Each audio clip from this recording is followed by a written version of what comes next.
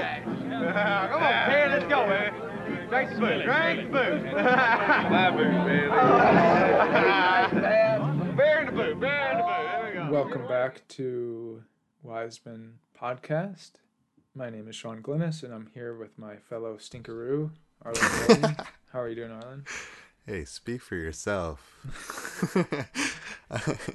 I'm good. I guess I am a little stinky, so maybe it's apt. But happy to be back for another episode of everyone's favorite podcast series about Frederick Wiseman. That's right. Yeah, so this is our 12th film. We started this podcast a year ago. So Crazy. Yeah. Big milestone for us, I guess. Only like 3 or 4 or 5 more years to go. Yeah, I'd rather not do the math on that. Yeah. But this episode, our guest is Jesse Cataldo, who has written about Wiseman on a few occasions for Spectrum Culture, including he wrote a piece on Sinai Field Mission, which is very easy to find because there's like 2 things ever written about Sinai Field Mission. But this is the 1978 film that looks at the buffer zone and the E-Systems and American government peacekeeping attempt between the 2 hostile parties, Egypt and Israel. And it's The Last Shot by Brain, William Brain, yeah. Bid Adieu. Big event. Next episode, we'll be starting up with John Davey. But this was named one of the best films of the 70s by Cahiers du Cinema, which is very funny and appropriate for them. Thing to do. Yeah, like instead of say like welfare, the easy choice. Yeah. Like, and what makes it appropriate, besides it being like one of the least seen of Wiseman's films, is that it's, I would say, his most abstract, which is, maybe partially why it's also his least seen in some sense. But it's also funny because, as we saw during our research, this seems to be the one where all of the film critics that were on like the Wiseman beat seem to sort of get off the bus. Yeah, for better or worse, we didn't have a Walcott review to contend with this episode. No O'Connor. No John J. O'Connor. Yeah. Yeah, and I guess hello from the past to whatever film studies student writing about Sinai is listening to this right now, just because of what you were saying, the dearth of available material on the film. In some ways, we are just like very important cultural warriors. But yeah, so there's none of those usual names, but and there may be like a more complicated answer for this, but I think it's fair to say that Canal Zone was a bridge too far for some critics, as we saw, and the Wiseman Project had just kind of like jumped the shark and coverage waned. Yeah. It was interesting, even in the Denby piece for Canal Zone, which was, very laudatory, that it was already a point or an opportunity for retrospective. Like, he wasn't just talking about Canal Zone, he was talking about the body of Wiseman's work, like, up to that point, as if Canal Zone was this sort of capstone, I think, right? Huh. And, like, maybe that people were having the sense of maybe jumping the shark, but also kind of like, the major works are behind us, and he's just kind of gonna keep doing this thing. Maybe I'll check in here or there, but like, we get it. Yeah, that's a good point. Yeah, and it being like Sinai Field Mission being underseen and like, or I guess underseen, but like it being his most abstract at this point. It makes it kind of funny that Stephen Mamber in his diary entry, he said that it would make a good entry point for a Wiseman fan, an opinion that I appreciate, but I think we both disagree with. Yeah, I would oppose that. I feel like you might be throwing someone in the deep end a little bit, but I guess I could see a case for it too, of it, if you're able to engage with this to any degree of success, then you're gonna have a breeze with his other films. Yeah, and it's not to say that this is like a. It's not difficult. I don't think it's difficult. I think it's funny, but it's just it can be seen as very dry, uh, like the landscape it's located in. Well, Um, as we talk about later, there's this three penny opera piece, and like this idea of like what's at stake in a documentary, mhm. and not be if that author Rafferty, like he was like, if I can't tell what's at stake, basically, like what's the point, if I'm not being told what's at stake, more explicitly, and I think there's very clearly stakes baked into Cyanide Field Mission, very real and like consequential stakes, but Weissman's not here in this film or in any of his films to tell us what they are. He's Yeah. showing us how they manifest and allowing us the freedom to derive, what the stakes are from the material presented. But that was another part of that piece that was just baffling to me, where it was like no stakes, like we got global conflict here. Yeah. Yeah, which and that piece is from 1990, I believe, and just probably reflects attitudes about documentary and what they serve as, which is silly. But yeah, I mean, like there are obvious stakes here, but he's interested in the attitudes of people that are involved in the stakes more than what do they want? Like somebody like in a boardroom like pushing buttons and like making important phone calls. Like they want like Crimson Tide or something. I don't know. Right, yeah, probably. And I think the there's like a grandeur to this film, like a low key grandeur about, expressed in the cinematography, but also kind of looking at the banality of these like very high stakes consequential endeavors, like even at this degree of like global import, there's malaise and like homesickness and depression, and alcoholism certainly, but isn't that so much more interesting, the peeling back the surface and this revelation of these like very human elements, than just sort of like, oh no, like Israel might launch an attack, like kind of Mm-hmm. stuff. Right, right. Yeah, yeah. I would. So this is Sinai Field Mission is like the second part in Wiseman's trilogy of like Americans out of context, or American culture out of context, specifically like having to deal with like the American government, military. Um, and I could see like Canal Zone being like an entry point for a lot of people. Actually, I would highly suggest that. Um, but this kind of like has this nice like flipped image of like, I mean, it's still banal, and there's like this sense of meaninglessness between them, but uh, this film is less of like a parade of Right. like silly pageantry than that is. Well, there's some parade. It's a There parade is, of leisure, kind of in yeah. the middle. Mm-hmm. It's like I I think as much activity of there as there is, it also speaks to the boredom that they're doing. All these activities like ping pong and stuff. It was very much giving me kind of like teen rec center Oh, vibes. absolutely. Like Like after school to- program, yeah. totally just like suburban ennui, the no man's land when the final bell rings and before your parents come home and like go to do homework or whatever, that's the degree of activity available to the people stationed out here.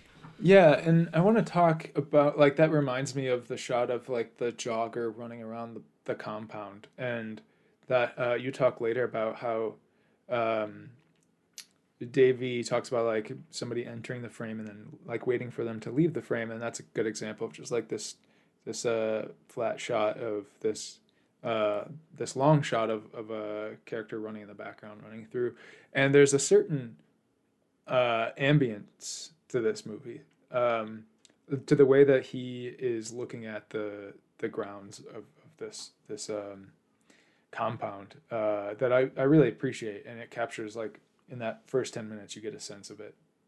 There is this like mix of this like bombed out area, this just like desert void, and this as I say later, like prefab structures, like these like very modern things, and it's just a weird ambience that I appreciate.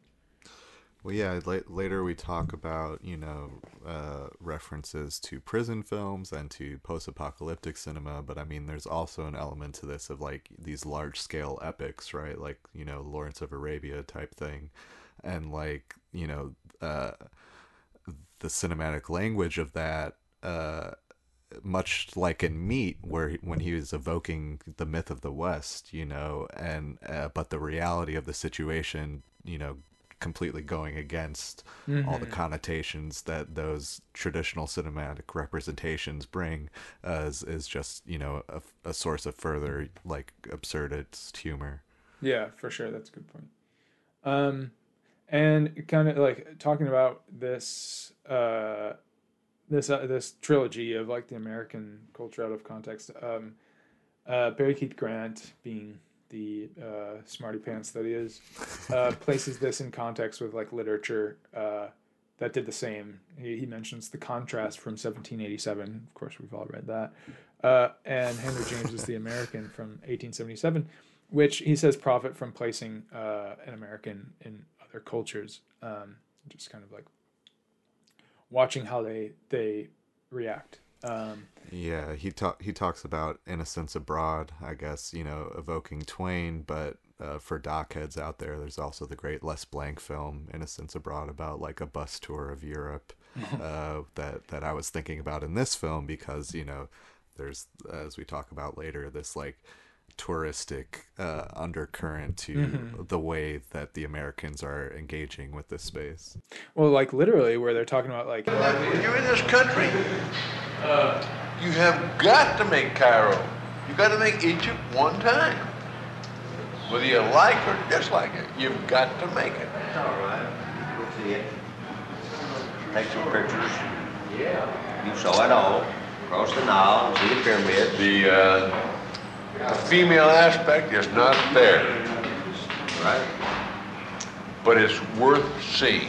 In I mentioned this later, but there's also in this academic article by Toby Miller of New York University, he before referencing Armstrong's piece on maneuver, which we'll be talking about next episode, he talks about the gaze of empire that this fits in, that this trilogy fits into. But so with we've talked recently with like Meat and Canal Zone as sort of like these timely films, like maybe accidentally, maybe not, or like a semblance of both, like some stuff that is like advertent and some things that he couldn't have seen, like the meat consumption thing. And this was released 1 month after the signing of the Camp David Accords, and which obviously, again, like he couldn't have seen that happening, but which is like two agreements between the Egyptian president and Israeli prime minister, which led one of the agreements led to a peace treaty and them sharing the Nobel Peace Prize, and the other agreement was a non-UN endorsed agreement that basically denied Palestinians like right to independence, and in Jessica Talder, our guest, in his piece for Sinai Field Mission, he says that the final result of Sinai Field Mission is less polemic than bemusedly representational, attuned to painstaking politics of adjustment and bureaucracy, profiling various forms of unglamorous societal maintenance. And I was thinking about that use of like polemic, and even amongst Wiseman's work of this time, I'd say it's less polemic than something like Canal Zone, but like there's like just absurdity abound, and I bring up the Camp David accounts because there is like this absurdity that they're getting the Nobel Peace Prize, while like one of the agreements was like denying Palestinian right to independence, right? For sure. So it's a very rich movie. Yeah, I mean, it almost goes out of its way to strip the geopolitics from the proceedings, you know, and like we get one scene I think with like an Egyptian representative and one longer scene with like an Israeli officer and like his partner or something. But like this isn't really about the function of the mission so much as it is just the realities of having to operate the mission, you know. There's obviously a very dramatic scene involving like a medical helicopter lift, and that really kind of strikes at the core of this film, which is about one of Weissman's big interests is like how institutions express their ideologies and if they're the same in practice as they are, you know, in theory. Because, you know, as we get in the scene with the Israeli officer, there are all these questions about jurisdiction throughout the film, and all these questions about wiggle room and flexibility with the rigidity of, you know, they're there for a very specific purpose. You know, Israel and Egypt both were like, we want the U.S. for whatever reason, completely beyond me, to be the ones here operating this space, and like, you know, that's the key thing that's going to make this work for us. Yeah, well, we talk about it more later, but there is this initial scene where this guy on behalf of the government, I believe, says that I think perhaps the easiest way to think of our role is to think of it in terms of a referee. Whereas the analogy isn't exact, you could think of a referee in either in a game such as football, boxing, or tennis, and the referee has to make a call. It's their rules. The two parties who are in conflict understand what the rules are, but somebody has to see that the rules are obeyed, and furthermore that any infractions are called, and that the action stops and starts over again. Well, it's a bit like that. In this case, the United Nations and the United States are in this referee role. We do not have power. The United Nations carries arms, but it is for self-defense. We have none at all. So our authority is simply that both sides have agreed on the terms of reference, and they've asked us as third parties to see that these are observed. So we make, in a sense, referee calls. This is a violation, that is not a violation. And these are matters of public record. And I mean, which is funny because he only knows how to explain it using sports metaphor. But when you see those meetings like that, I was trying to like put it in context of like watching a referee in sports, and it's like he says that the mission is like the goal is to increase the confidence of the two parties, which is like not the same thing as being a referee, right? Yeah. Well, I noted too, it's like you can be a referee, but in this particular instance, there's a danger of ending up like Ted Bernhard, the ref who got headbutted by Dennis Rodman, right? It's like you have these two belligerent forces on either side of you, and you could piss one off, right? And it will be an issue. And you know, they're not allowed to have like a certain caliber of weapons on their bases, but they have sidearms for personal protection. You know, like things could get hairy at any point, and I think that's kind of like the situation in Canal Zone. Like, it's inherently stressful, and it adds an undercurrent to everything that's happening of like stress and anxiety and danger, that's just like unnatural and probably contributes to like the degree of revelry in some of the scenes we get in the film. For sure. And you were talking about like the few scenes where we see Americans deal with outside representatives, like other various Middle Eastern representatives. And there's a funny scene that like, and this is one of those things that this movie's full of, where you don't really catch what Wiseman finds interesting about certain scenes on first watch, and a lot of it is just like embedded in this dialogue. And there's a funny moment when one of the Americans shows an instructional video to members of the Ghanaian military and says, he's like, it's in English and one of the Ghanaian languages. And then like he plays the video and it says like exactly which one it is. And it's like, there's just like this casual disinterest in like trying to understand. for sure. these other cultures that exist throughout the film. Yeah, I mean, it's not their job, I guess, to do that, and like it's this isn't a U.S. embassy, but it almost is like, when you're at the base, you're in America, and in a similar way to the Canal Zone, right, where like you're outside of these fences, it might be desert, and it was disputed territory that eventually went back to Egypt, but like in these hallowed grounds, we celebrate the 4th of July, and we turkey on Thanksgiving, and we sing about Mountain Dew, and like, that's who it is. So if you're here, you're dealing with us on our terms, and not vice versa.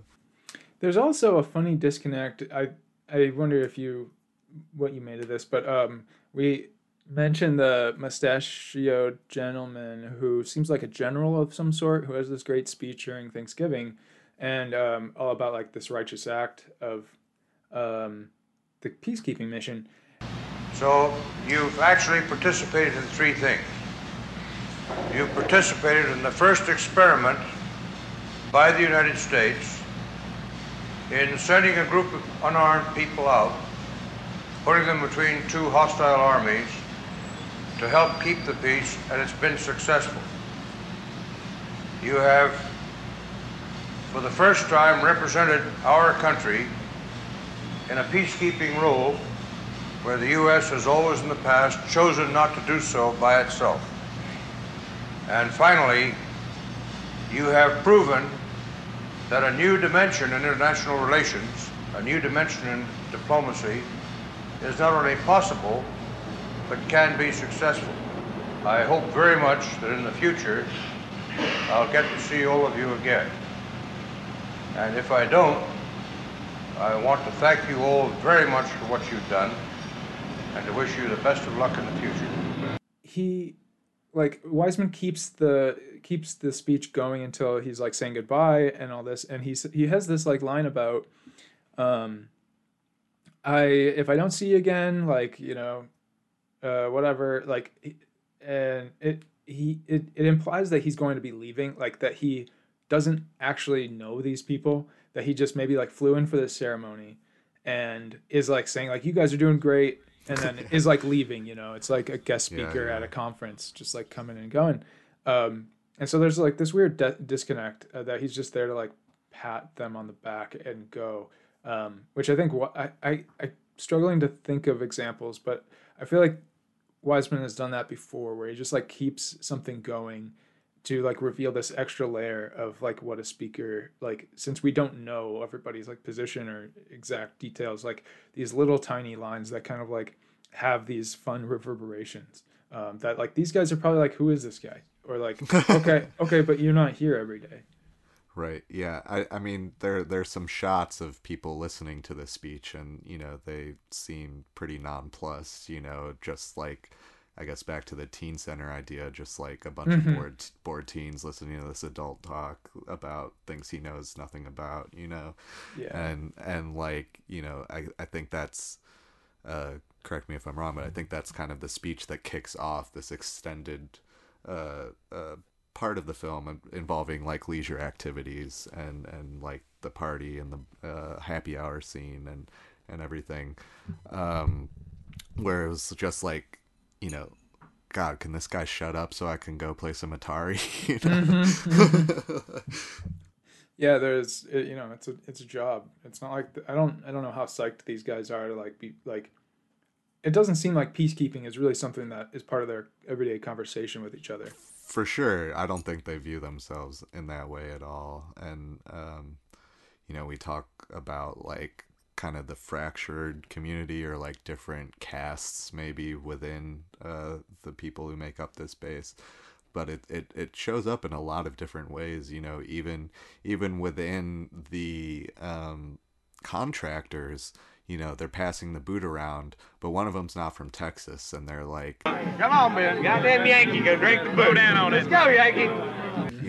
it's just like even here, quote, like 7,000 miles from home, there are still these divisions that exist back in like the motherland, I guess, that are, I guess, help to perpetuate the idea that this is an American space, you know, that these divisions still exist even here, in this community of like 140 people or whatever, and just as it is back home.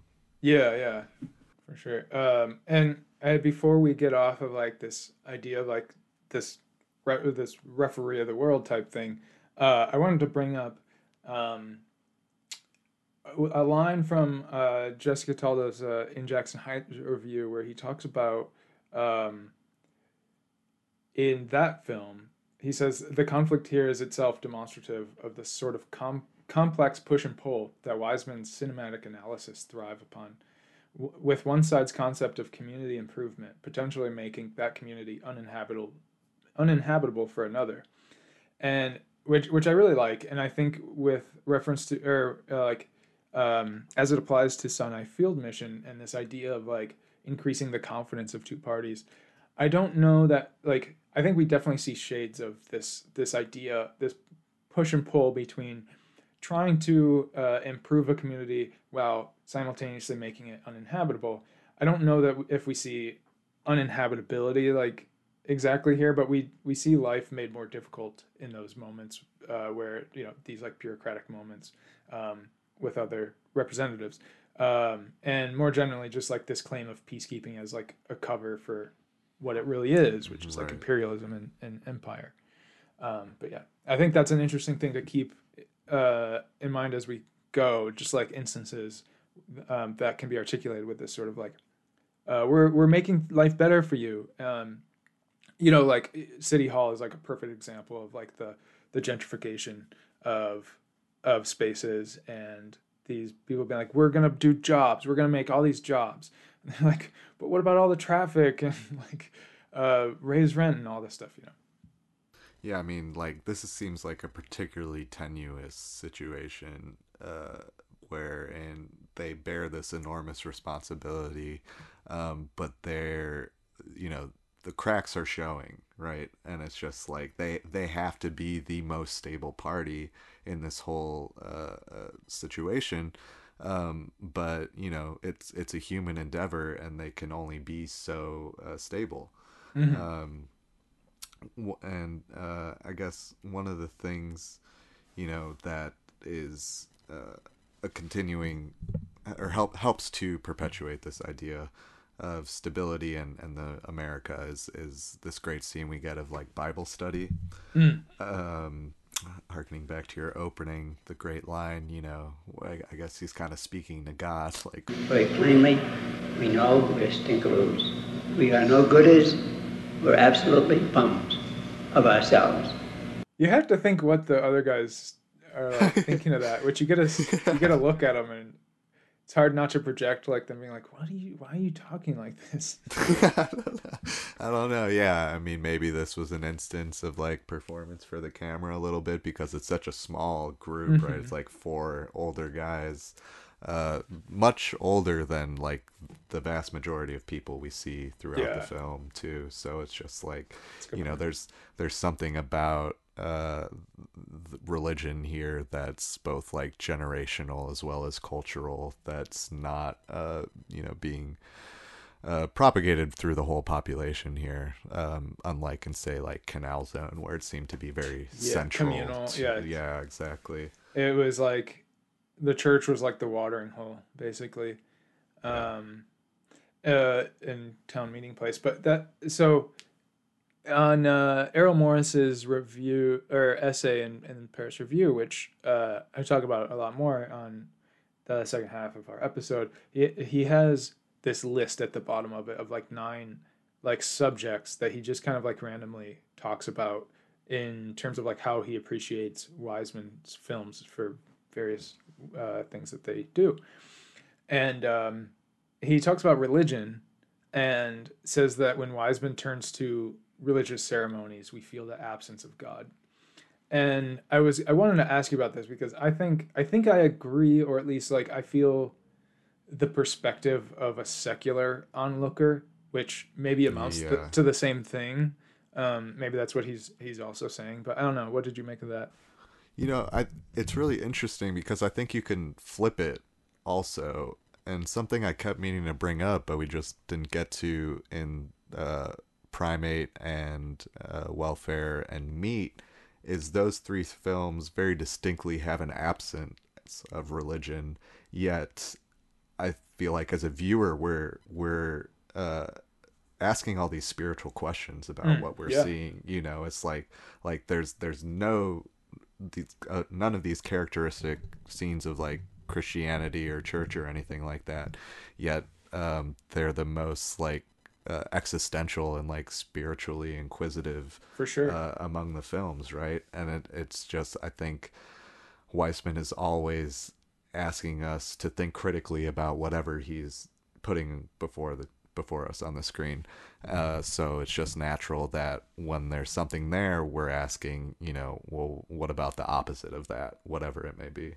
Yeah, yeah, and we'll talk about this when we get to what is it, Aspen, too, where there are different shades where it's like this scene of a Bible study that I find like just transfixing, and there is a certain way that like religion, I think that, I mean, I don't think it's as pure as like the absence of God, because I think he still sees ways that religion can facilitate community in ways that are helpful for people, such as that.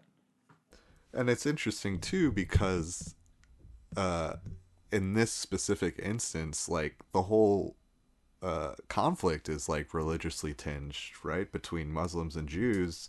And here we are, America in the middle, the Christian nation, right? And like even the four people in the middle of the desert here, stuck between these belligerent forces, like we must assert our faith in this situation, however we can. And it's called a mission, like right? Yeah. Which makes me think like Wiseman's mission trip would be pretty funny. But yeah, I mean, you can just kind of like read this as that as well.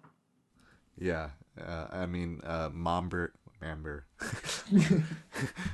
Grant both invoke MASH yes. in talking about this film. We got like the frequent audio, like radio loudspeaker things going on. And that's another like post-Vietnam Americans right. out of context, yeah. Americans out of place, and also like very religious and spiritual as well, and looking at these situations through that lens. But like it was interesting. Last episode, or Canal Zone, we didn't talk about in the episode, but offline you were talking about Nashville, and relating that, and that totally came up for me in the concert scene, right, with the big American flag in the background. Yeah. I was thinking about it too, yeah. When I was rewatching Sunday Film Mission, I was like, that came back to me. I was like, oh yeah, Nashville. Because there's just like back-to-back songs, right? There's like 2 or 3 songs back-to-back, and there's this American flag. Yeah. Yeah, good movie. Yeah, I watched it for the first time based on your talking about that, actually. Did it function as a good double bill? Yes, I think so, with Canal Zone. One of the things, just kind of speaking of like context for the proceedings, watching it today in like 2022, it was hard for me not to project like experiences of quarantine onto this film. Oh, okay. Yeah. And like the way we get presented all this leisure, the lone hooper out on the court in the middle of the desert, or like people kind of just like perfunctorily working out in the gym, even though there's more as a thing to do and pass the time than for anything else. Just like we talk about this post-apocalyptic element, but I really felt like, as we hopefully are like ending these 2 years of like isolation and quarantine, like this sort of kinship with the people here and the way they're limited in their activities and trying to make the best out of their situation with, you know, whatever, like video games or alcohol they might have on hand. Yeah, a lot of things that are familiar to a lot of people over the last couple of years. But and also there was like that rhetoric of like like the world is post-apocalyptic now, you know, like you go outside and Right. like that same type of rhetoric that we use to talk about this movie. For sure, yeah. Did you have anything else on Sinai Field Mission? Well, just, you know, we talked about sort of the relative dearth of available writings, but one I came across that I enjoyed was by Sam Kaplan in a publication called Real Paper. And I'll just mention for listeners, a great resource for us has been Cinephiles, this Pacific Film Archive site that offers a lot of different resources. And it was interesting hearing Errol Morris talk about, you know, kind of becoming acquainted with documentaries at PFA through Franju and Herzog and Buñuel. Yeah. And those kind of being key figures in sort of maybe not necessarily Weissman's development, but in you know, useful ways to approach his style of documentary, especially, you know, the heightened surrealism. But we touched on the bar scene in like Cairo and not having this female element, but like there's this undercurrent through the film of like male solitude and like a sexless existence, right? And just like we see a few women peppered throughout here or there, but you know, I have to imagine it would be an uncomfortable situation for them, kind of with nowhere to go and all this kind of pent up male energy. You know, really the only release for which we see is like the big Texas Ranger with the football, so. I think that's really smart to bring up because well, one, the person playing basketball is like a woman and she's by herself, Right. but like that really enriches the scene in the bar where this guy is about to tell a dirty joke and the woman It's like barely a joke. I told Chris a joke last night that really applies to him as an old man. He's in a rest home. He's real old, you know. Come on in, Aggie. Uh-huh. I don't know if I can tell it Oh, now. Aggie, step out. No, you're in the middle of a joke. Step out, Aggie. Oh, no, I just have my happy hour drink. Go ahead. She don't have her And here. this, Is that the truth?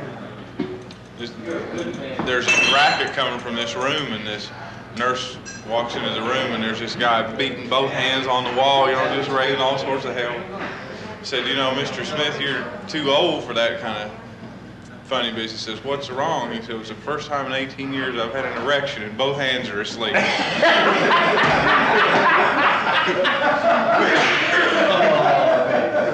it's horrible. I mean, it's like it's not that dirty, and but it's exactly like I can imagine just like hearing my dad talk about like being in the Air Force in the 70s. It was like I bet it was all these stupid jokes, you know, that these guys like couldn't get enough of telling because of like their like sexual like pent up whatever.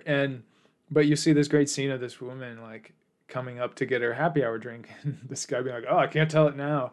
This feeling of being like cut off, like for her being like cut off, and for them being like, oh yeah, like there's a woman here. It just kind of like changes the dynamic in really interesting ways. Yeah, it's like the exception, right? Mm-hmm. Like the default is that like, Yeah. oh, I could tell this joke, we're getting rowdy or whatever, and then it's just kind of like, you know, the teacher walks in the room, it's like hushed tones, you know. It's like, yeah, and she doesn't even care. Like, right, yeah, she's just like, I gotta get my drink, you know. Yeah. And Kaplan, I think, you know, he liked the film, which was refreshing because just what was available to read about it wasn't always the case. But he was saying that it's kinder, and he also calls it more desperate than Weissman's previous films, thinking that it has a lot of compassion for these people and generally shows them doing good work. I guess, you know, thinking about when that does and doesn't happen in Weisman films. Like, you know, I guess Hospital is kind of the preeminent example of kind of extending grace and empathy and understanding to the institutional actors, whereas, you know, I guess like Titty Cut Follies or Primate might be at the other end of the spectrum, but just sort of tracking, I guess, throughout the films where he's extending more of those like positive elements to the people, and where he's maybe being a bit more critical. For sure. Yeah, I like that. Well, I wanted to read a bit of an email. Is that okay? Oh, yeah, sure. You can email us at Wiseman Podcast.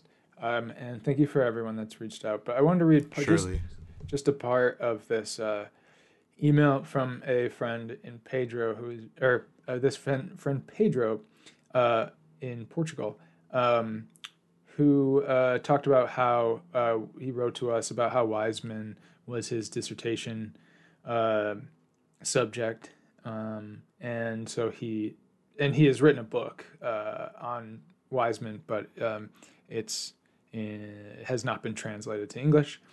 But he says, needless to say, it has been with an enormous amount of joy that I have been religiously following your podcast since episode 1. I don't have enough words to tell you how important your podcast is in my life, not only during my night walks with my dog, but mainly because it immediately became mandatory support material in my classes dedicated to Wiseman in the context of documentary. Yes, you may believe it, in Portugal 2022, your podcast currently holds the same status as of other mandatory readings alongside Vertov's Kino Eye Manifesto, Eisenstein's Methods of Montage, or Bill Nichols' Intro to Documentary, and will certainly continue to be so as long as I have the opportunity to teach. And he goes on to say a lot more, but that I just, we're certainly not on the level of those people, but it was very heartwarming to hear that we are being used in like a pedagogical context, which is not something I think either of us imagined would be the case. Yeah, I mean, you know, truly like sincerest apologies to whatever film students are assigned this episode and are listening right now. I feel for you. But yes, that was great to receive and very touching to hear, because I mean we've talked about Kino Eye and we've talked about Nichols on the podcast, you know. Mm-hmm. So like I guess, you know, to borrow a phrase, you know, paying it forward feels good. Yeah, and I mean, thanks for doing the work that you're doing. Like, it would be awesome if students are watching Sinai Field Mission. For sure. Not to mention so many others, but if someone else out there is using us as a tool in their classroom, please tell us, because that would just be very cool to hear about. But don't tell us what your students think of the podcast. Yeah, unless you are a student and you love it and you listen to it, you know, in very personal moments. Yeah, and like I said, you can email us at wisemanpodcast@gmail.com. And I hope that you enjoy the talk we have with Jesse Cataldo. Yeah, see you there. Every night before he retires, he rekindles his fires with that good old Mountain Dew. They call it that good old Mountain Dew, and the matters you are few. I must serve my mother to fill up my jug with that good old one more time. Well, they call it that good old Mountain Dew, and the matters you are few. Well, I must serve my mother to fill up my jug with that good old Mountain Dew. Welcome back to Wiseman Podcast. Today we are here with our guest, Jesse Cataldo. Jesse has written a few pieces on Wiseman over the years for Sinai Field Mission and at Berkeley and in Jackson Heights. How are you doing, Jesse? I'm good. How are you? Good. So yeah, the at Berkeley and in Jackson Heights piece, these were for Spectrum Culture. Those were contemporaneous, right? Yes. Yeah. At the time. Release. Before reading your Sinai Field mission piece. I didn't know you from Adam, so I don't feel compelled to say this out of any like obligation or flattery or whatever. But I after reading all three, I was very impressed with. Thank you. Yeah, you're able to sort of like capture sort of these core workings of Wiseman's work with this like prose that has a casual elegance that I really appreciate and didn't have like this ostentatiousness of like flouting everything that you've seen and that type of thing. Thank you. So when did you become interested in Wiseman? My first Wiseman was Boxing Gym at the New York Film Festival in 2010. Mm-hmm. And I think I went into that, I think he has kind of an imposing reputation. So I went into that one kind of expecting something dry or just kind of scary in a way. And then it was the exact opposite. It's like this beautiful slice of life, just kind of slim 90-minute movie. It's very formally expressive. It's beautifully shot, it's humorous, not sardonic though. It's a light touch and just kind of a world I would have never thought of entering myself, but spending some time there with him was great. So from there, at the time it was pretty hard to find his movies, which I think it still is in some sense, but there was a blog, I think, that had most of them online back then, which I may have done some hoarding from there, but the quality I think was pretty bad on a lot of them. But that was kind of where my exploration started, and I think the first big moment after that was actually Canal Zone. Oh, really? I watched soon after, yeah, and it was pretty mind-blowing. Like you just sort of like randomly picked that one? I don't know if that was the next one I watched exactly in order, but I think that's the first one I remember being like, "This, who is this guy, and like, what is he doing?" It's really entrancing, and kind of the whole thing was just really like just amazing document of like a very specific place and time. It's kind of a satirical masterpiece. It's hilarious. Like there's so much there, and from there I was kind of hooked. Yeah, and yeah, it demonstrated kind of, even though the title seems to indicate what the movie's about, there's always like the layers beyond that. You never really know what to expect. Mm-hmm. And I kind of got just hooked on kind of charting these weird rhythmic flows between the movies where one seems to flow into the next, and maybe time span is a jump, but then there's some kind of connection between two that are kind of a decade apart. And that's a little bit kind of, for someone who's obsessive, can pull you in. Yeah, it's interesting that the Boxing Gym would be a nice introduction because it is sort of like it's a bit more understated. Yeah. And it's like this short movie in the middle of like these like 3-hour movies.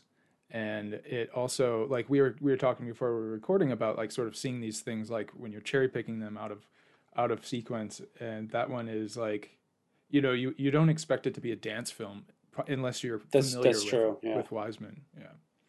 And when I saw it at the time, I don't think I saw it as a dance film, but revisiting it now, I see how that fits in. Right. But so yeah, so you talked a little bit, but like, what makes his work special for you? Like, besides these sort of like connections that you can make across decades? I guess I really appreciate the immersive aspect, and just like, it's kind of I really enjoy observing mundane scenarios in the world just around as I kind of from day to day, but it's often difficult to like put yourself in the right frame of mind to appreciate that kind of thing, and not get maybe. A thing I was thinking about was around the time I saw Boxing Gym, my car was towed, and I ended up at the Brooklyn Tow Pound, which is this horrible, bizarre place that's permanently stuck in 1971, and I was there for a few hours. And it was just awful. I was missing work. It was an aggravating situation. But I started to like think of it like this is like a Wiseman place. It's like somewhere he would depict. And as you kind of view it under that lens, you can start to like try to observe more how the flow of the place is and what the dynamics and that kind of thing. I feel like it unlocked a certain way of viewing the world differently. And then that kind of seeing that, you go back to the movies, and it's kind of a more curated version of that within the movies themselves, and it's very rich. And the dialogue between real life and the movies, it just kind of creates this experience that gets deeper the more than you see. That's really funny because on like an earlier episode that we did, I had a similar experience of like being in this in Detroit, what they're called Coney Island diners, Okay. and just like being like having this like kind of horrible moment of stasis, and then just like locking into this like process, and Yeah. like before you realize it, you're just like grasped by sort of this like the quotidian workings of these like strange places. Yeah, so I try to kind of now apply that to places I go when I'm kind of annoyed to have to be somewhere and just think about, like, imagine myself doing Wiseman cosplay, I guess. Recently, Frederick Wiseman's T-Mobile store, a shorter version. It's he can infect your brain like Yeah, that. definitely. And I feel like, especially, I mean, I'll speak for myself, but like in the course of just really diving in over the past year, this is our 12th episode now. It's a year. But it's impossible not to go about, like, when you find yourself in those quiet moments, waiting in line somewhere, or waiting for an order and just sitting without anything to do, just kind of imagining everything around you as a Weissman film.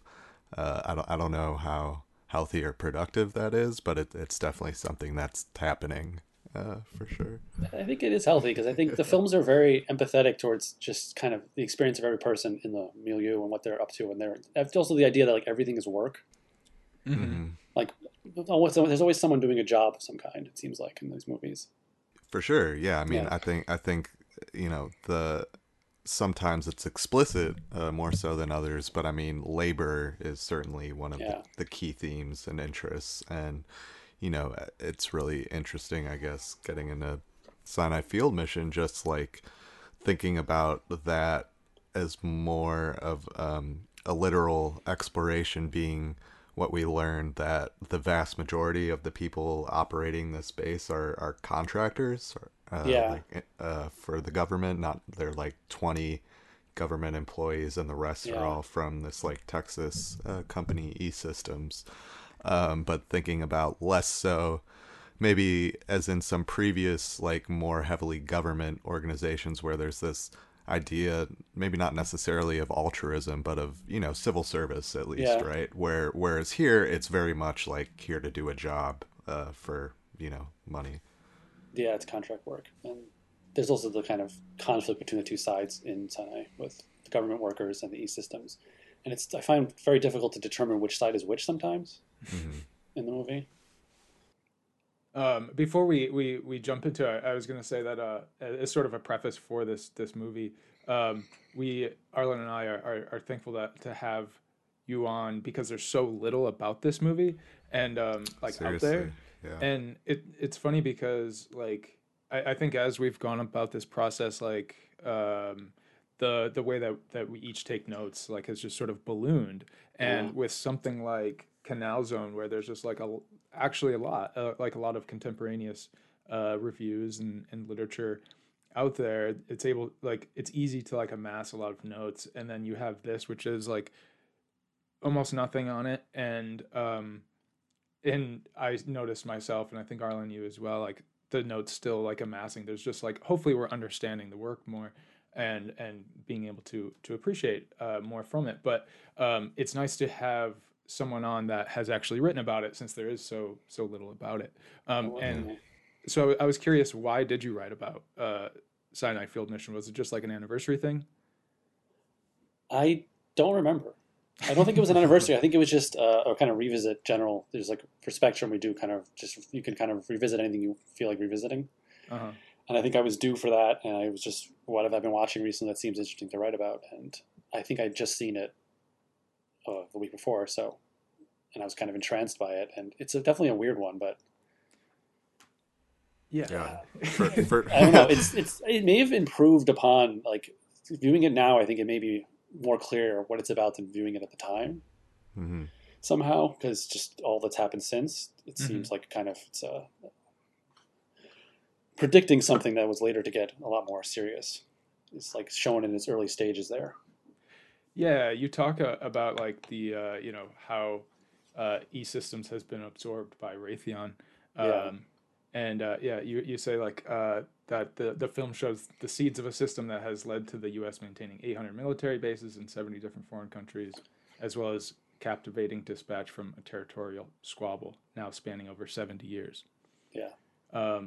And what E-Systems represents is this American machine that has like been alloyed from this mix of business and and the government, which is something that we talked a lot about with Canal Zone, where you have like this, like I said, like tidy metaphor with the governor who's also the owner or the president of the company. And you have like in Sinai Field Mission, this general dude who gives the speech during the Thanksgiving dinner about how great the mission has been, and the E-Systems group and the government members just been like cooperating to the point where it's indistinguishable. He has that great quote. I think I wrote it down. It's about that dude with the Teddy Roosevelt, the amazing mustache, the whole thing. They're growing closer and closer until they're indistinguishable from one another, I think it was. Yeah, and then, which is funny because, like, I don't know, 20, 30 minutes later, you have these, like, it's contrasted with these, like, managerial problems about, like, well, they're not supposed to touch our food, and, like, you're not supposed to, like, play their, like, foosball or whatever. Recording studio. Yeah. And Barry Keith Grant in his book pulled out, like, the Calvin Coolidge quote, like, America, like, the business of America is business. Kind of applies here, but I think we get when I was reading your other reviews at Berkeley and in Jackson Heights particularly, it was interesting to think about Sinai Field Mission with those like later films, and we get such we get a slightly different iteration of this like idea of mixture of business and government in Jackson Heights. You talk about like the collective interest of corporations and other powerful entities that the business development or business improvement district kind of represents. And I think there's more to talk about in terms of these later films in Sinai Field Mission as we go along, but I don't know, it's just it's interesting to contrast like these ideas of community between these early films and what he ended up being more interested in later in life. Definitely. Yeah, I mean, that's interesting. And I mean, in Jackson Heights, you know, if we're talking about the bid, like, I feel like that's very much an opposing force for the film, right? Like the community of Jackson Heights, the people, the residents, you know, are the institution, I guess, if we're using that phrase. In here in Sinai, you know, the corporate entity is also there's no demarcation, there's no within without of it. You know, the without are the Israelis and the Egyptians, and like this ends up being surprisingly inclusive beyond those two populations, the U.S. government workers and the contractors. You know, we have the UN people and the Finns and the Ghanaians who all are also, you know, to different degrees, they're a part of the mission, but as you were saying, you know, the divisions are still pronounced and cause points of conflict as well. Yeah, definitely. There's no existing community in this place. It's all been formed very quickly and kind of smashed together, and there's these sort of concentric rings of, I don't know, not necessarily power, but whoever is in the inside to the outside. And there's a great image of the Ghanaians watching the baseball game through the fence. Right, yeah. I mean, he's just so sharp about things like that, and you know, the way he sequences things and pulling meaning out of it beyond just, you know, people watching a baseball game, but like, yeah, the metaphor is so readily apparent.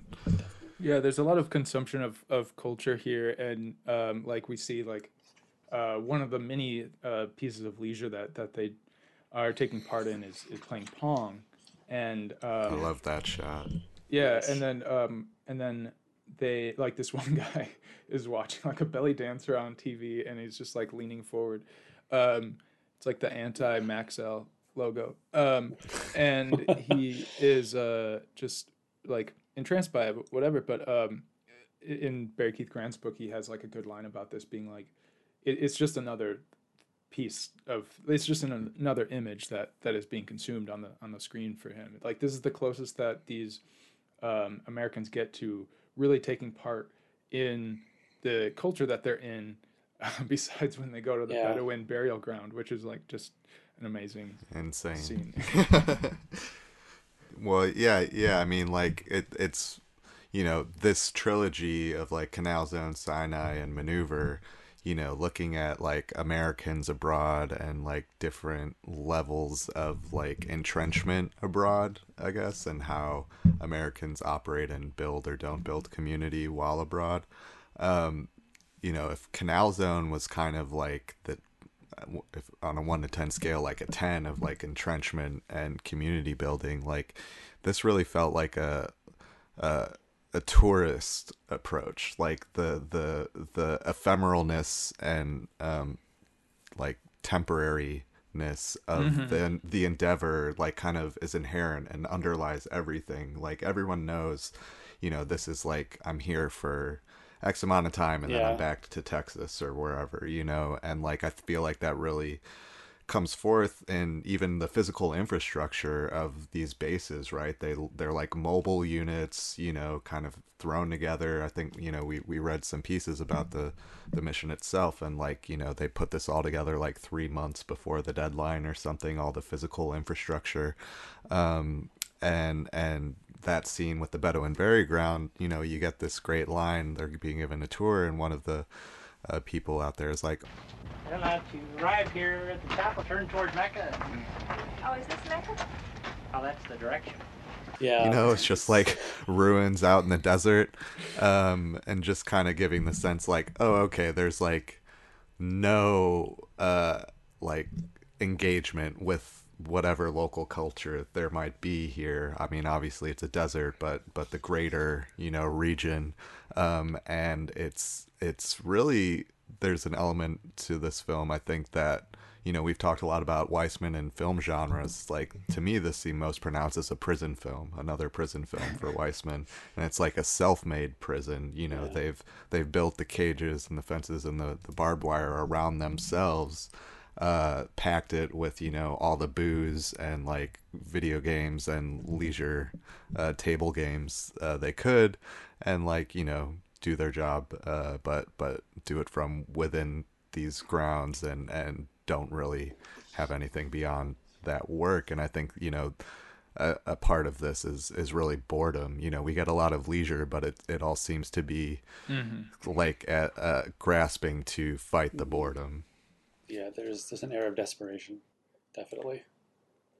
And I think because it is a desert, it's easier for these people to assume that there is nothing there before they arrived, and kind of just like they're in a void space. But I think the buffer zone, exactly. If there's not, and from what it looks like, there's nothing there. But I'm sure. I don't know, are there still people populating different areas of the peninsula during this time? It's unclear to me. I looked up on the Google Maps app yesterday. I just typed in Sinai Field Mission, and and a cafe popped up just like in the middle of like this mountainous region that didn't seem to have any roads around. I'm like, okay, maybe there's encampments or something around. I know currently the southern coast of that area has resorts and things, but I'm not sure if at the time if they occurred later, if they were closed at the time. I assumed from the first time I saw it that they were kind of somewhat wedged in the center of the peninsula, but they're on the far western edge along the Suez Canal. Right. When you were talking about sort of this like bombed out area, I wanted to mention like this opening pan that is like really, it's really something. Shortly after we hear them refer to this area as the buffer zone, which like I really wish Weissman would have called this buffer zone, but. We get this shot of this truck driving down the road, and then this zoom out that like exposes this area of sand and like mountains, and it's just like you said, like this void, and it's just like this canyon like area, and then this like little building on the hill with all these like antennae, and then it shows like the surveillance facilities right after that, but it has like this. Kind of what you were saying, Arlen, of this like temporariness, like it has like sort of this prefab feeling to this like emptiness to these like pop-up shelters, and it all also like conjures up this idea of like post-apocalyptic, which we talked about with Canal Zone, but whereas that is like sort of cosplaying America in this like bubble. This is like seems like an actual like apocalyptic zone where they have to like start from scratch. And we see them like sort of, I guess you could read into that like they're trying to do that. Like where else do they have to start? Like they're there with nothingness, and the way that they're able to like navigate daily life is by doing it with these representations of Americanness, particularly Texas. Texas is America. There's a lot of Texas. I assume most of the E-Systems employees are from, I think it's Dallas or somewhere around Dallas. And the units that they're, I'm not sure if it's the entire base or just the residential units. If you saw, they're converted Holiday Inn modules. I didn't notice. And it's mentioned, I think, in the Wikipedia on the Sinai field mission. And I was looking through this kind of report that's online that's very long. So I was browsing through it. And it mentions in there that they're a Holiday Inn that was constructed outside of El Paso and for whatever reason never opened and was disassembled and trucked over to the peninsula and reassembled there. Very bizarre. So it's even more Texan than you would have imagined. Yeah, but that's also like that prefab, like, buying a prefab home and just like taking it wherever I want. Yeah. Yeah, there's an amazing amount of wood paneling, which is they're in the desert and they're just surrounded by wood paneling on all sides. It's fantastic. I think something interesting too, relating it to the previous film and thinking about this post-apocalyptic idea, and I'll note this film came out the year before Mad Max, but shares some similar imagery throughout the film. We get like these burned out vehicles that just kind of litter the desert and serve as like a reminder of like what's possible, what could happen here, right? And like and in terms of like just in Canal Zone they had this thing on the horizon of the handover, whereas here there's this thing on the horizon of like war could break out possibly at any moment, and there are these visual reminders constantly, as well as just like the situation. You look out and you see nothing but desert, and you remember that you're not in America. And I think things like the Rager and like obviously the 4th of July party, these are these comforting elements in the same way for Zonians, like these like elements of Americana are like comforting and reassuring that like you're in some familiar safe space, and the danger is over there. Yeah the opening of this movie is so good. Just the car coming over the hill to the destroyed vehicles, and then just the camel staring at you. And then this guy is involved in some mysterious process through the sand. He's digging something up. He's putting it back on. I think it's the something to do with the radar system. Yeah, that shot was really interesting there, that sequence rather, where he parks the car, he like takes something out of the trunk and he starts walking to this area, and then we get a reverse shot. We get a cut like mid-stride as he goes and digs this thing out of the sand, and then as he's fiddling with this thing we get these insert shots of like close-ups on his hands doing the work. And just thinking about Weissman as an editor and like the reality fiction's idea of like a construction of a scene, like you think about him and Brain like just running around this guy as he's doing his work, like just how active they are in the shooting of this, and then of course in the editing. But like it's really kind of a tour de force, and it's just as something as simple as a guy getting out of his car and walking over and digging a hole in the ground. But like there's something about it that's so engrossing and like interesting, knowing that just the parameters of their shoot, that it's one camera, one mic, and they're doing this all live. And I assume they're not saying, hey, can you stop there for a second and let us reposition. I mean, they may have, but I was noticing stuff like that throughout that felt really rewarding. Just seeing him building these sequences from the reality material. He has a lot of fun with that, with the leisure stuff as well, especially for sure, the billiards and the darts. But Leo Goldsmith, who curated, I believe, like this retrospective of reviews on notcoming.com that we've read some before. He wrote about Sinai Field Mission. This was back like 15 years ago, and he talks about this scene that you're mentioning with burying this thing in the sand, and like how nonchalant this guy is, even though his like consequences might be global, and that this is sort of like the film's like there's this discord between this like these critical duties and then this very like perfunctory attitude, as he says. And it's a different iteration of like this. We've talked about like the gap between ideology and practice a lot, and this is sort of a different iteration. Like it's not so much of like welfare's like altruistic intention versus like the logjam of the system. And this is like a comical and I think absurd is like a key component of Sinai Field Mission, and as we talk about it. But this absurd contrast between global responsibility and just like boredom and meaninglessness, that which Errol Morris talks a lot about in his piece. But it seems like no one wants to be there, and no one wants them to be there, because that scene afterward where they're talking to the Israeli army officer, and there's this very long explanation of what their specific mission is, what they're doing, and he's still kind of just, but why are you here? Like at the end of it. Yeah, and I mean, there still is like that guy in the beginning who explains it, which is like the layout of the beginning of this film, like it's so good, but and it's a lot like Canal Zone, where we get a layout of the place, and then we get this guy who just like explains everything to us. I mean, Wiseman uses it that way. Yeah. The Sinai Agreement arranges for an empty zone called the buffer zone between the two sides, so that there isn't any physical contact and the possibility of accidents or misunderstandings occurring. On either side are limited force zones which phase out the military power that is close to the other side. And on either side of these are missile-free zones, so that the frontier itself is created to keep the two sides apart and to diminish the amount of military force that is close and can be used to intimidate or to confront the other side.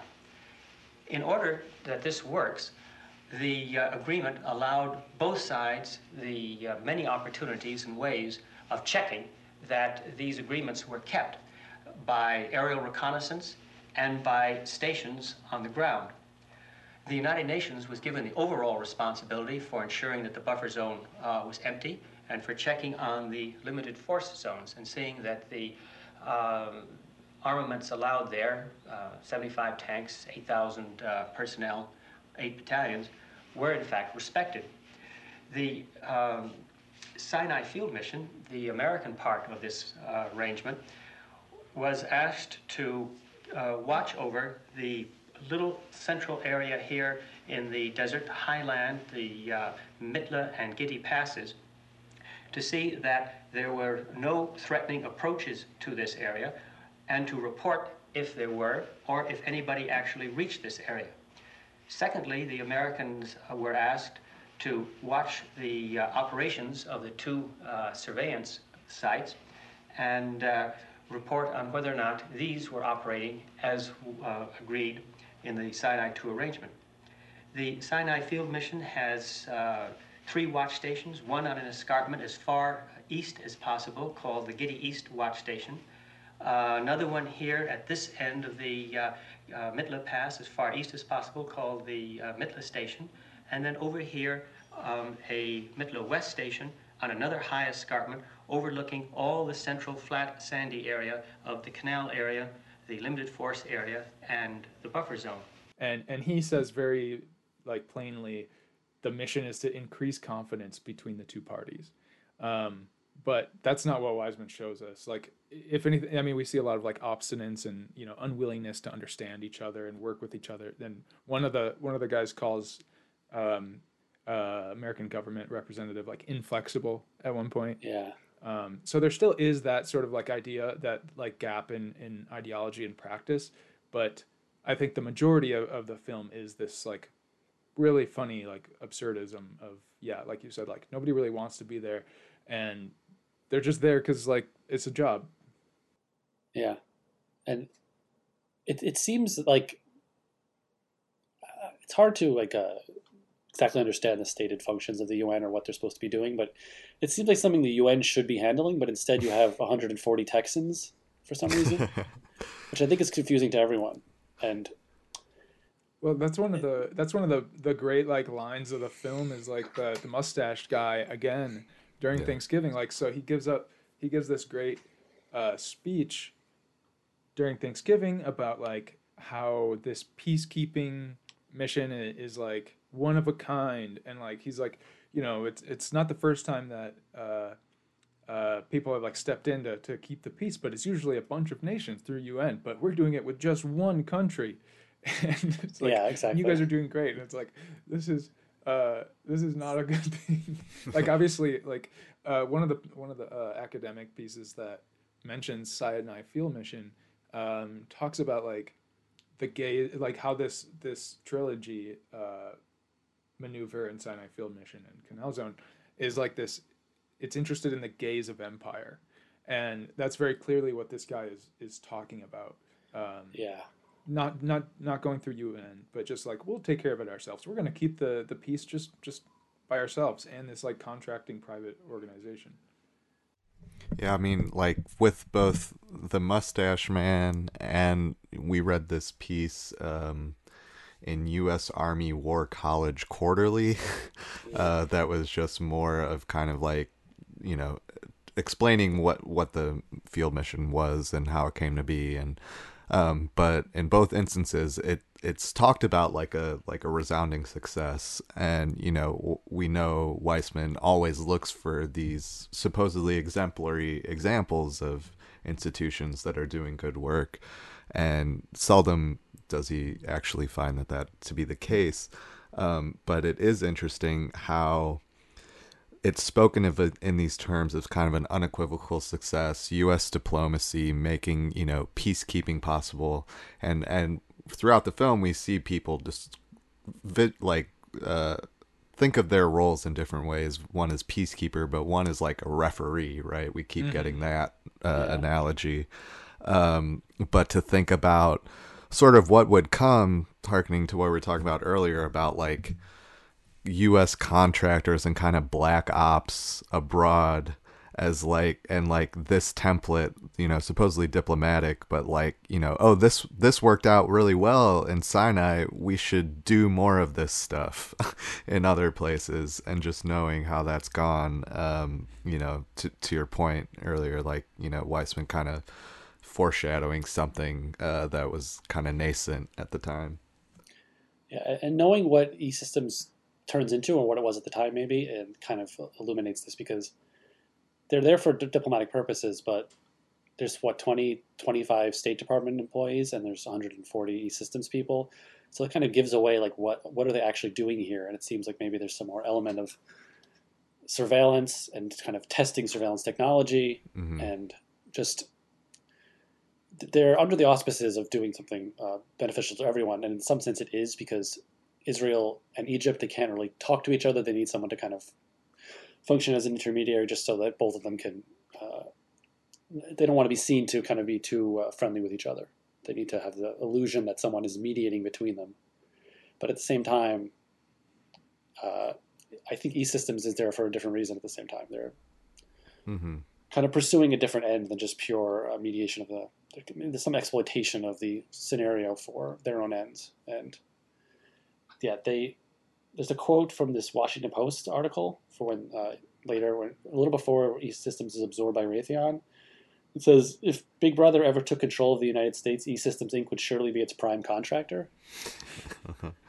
So I get the sense that, when I first saw this, I was just seeing this as a kind of just depiction of bureaucratic snags, tangles.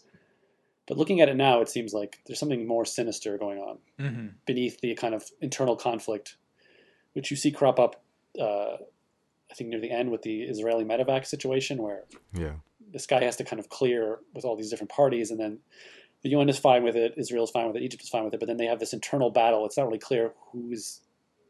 I'm not sure if he's an E-Systems employee or I think he's E-Systems because he states USG giving him resistance. Punch your speaker, you talk to the ship supervisor.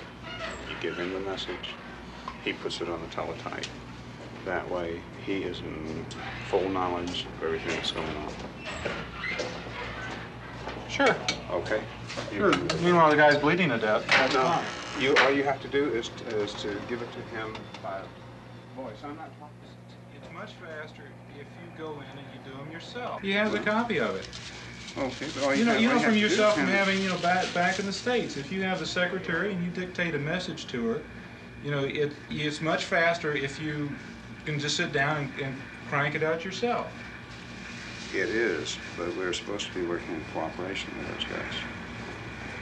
And they're upset. I tell you that. Well, fuck them. Because it's a medical emergency. I realize that it's a medical emergency. But in this case, you were not getting the guy out. You're simply advising E1 of what has taken place. They already know from the telephone.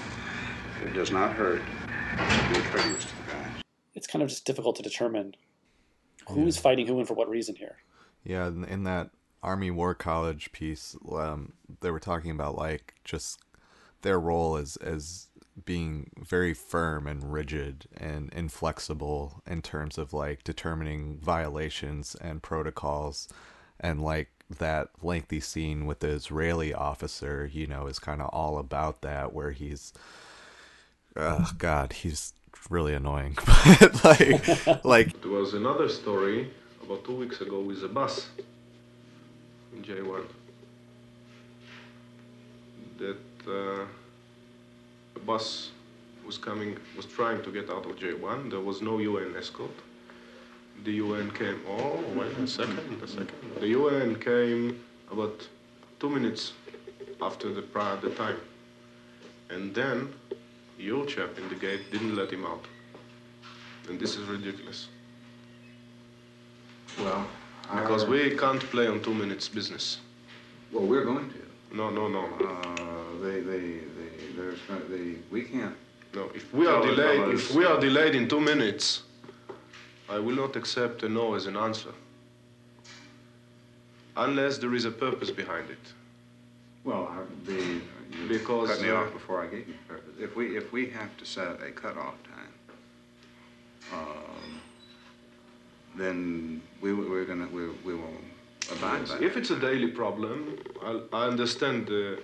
But if it's once in a blue moon, it's we can't. It's a decision that will be made by the senior officer. Yes, here and each time especially if we were on time and it's a UN, it's a communication between the SFM and UN.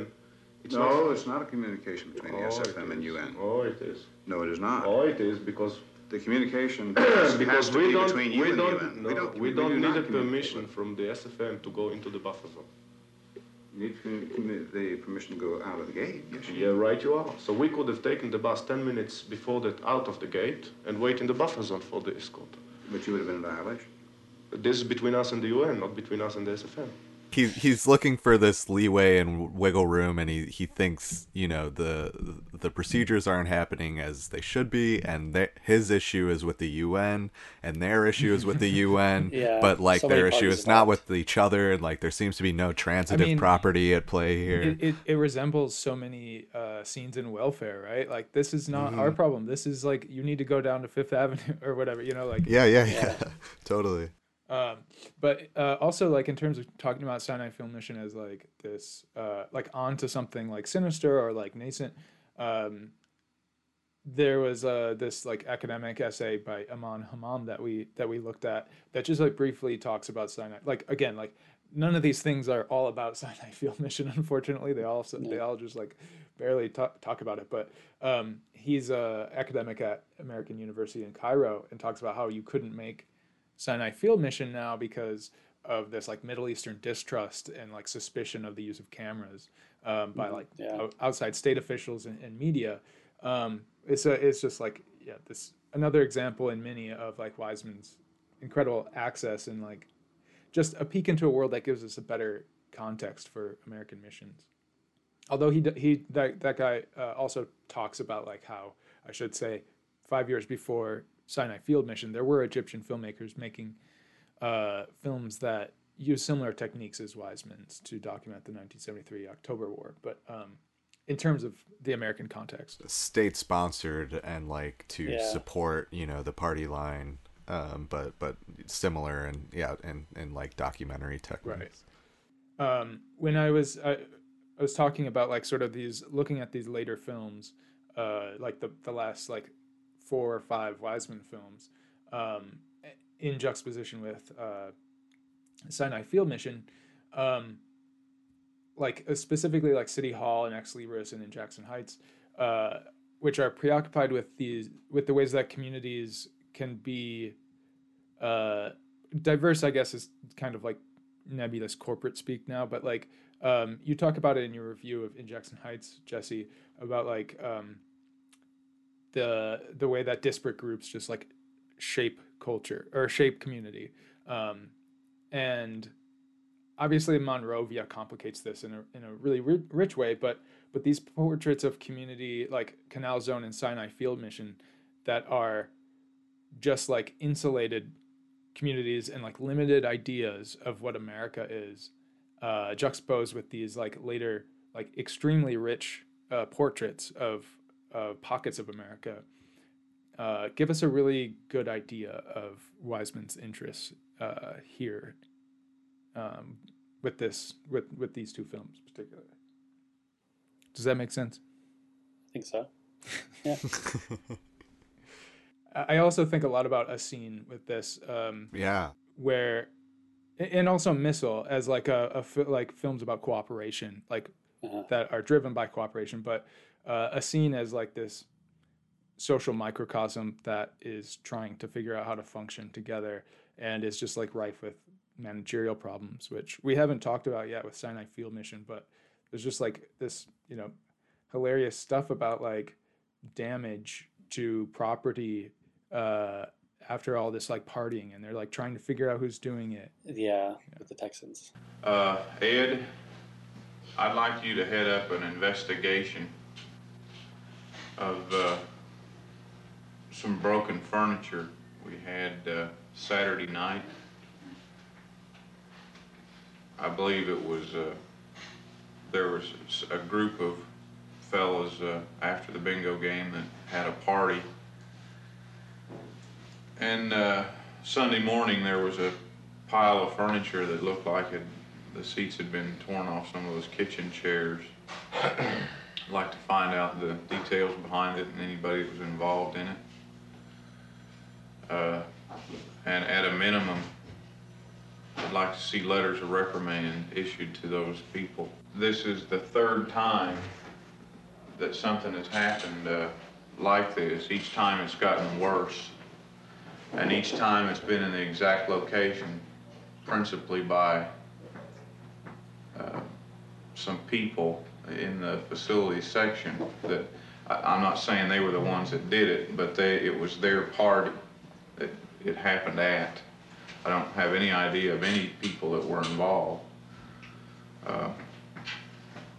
But there were some broken glass and some chairs that were damaged, some light bulbs that were broken, and just, you know, it's not necessary and we need to get it stopped.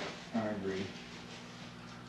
And if it's going to be like it was with the sunbathing on the modules, if the people can't respect the furniture and can't conduct themselves properly, then we will ban any outdoor parties. And we'll just keep picking away at the privileges until they're all locked up, I guess.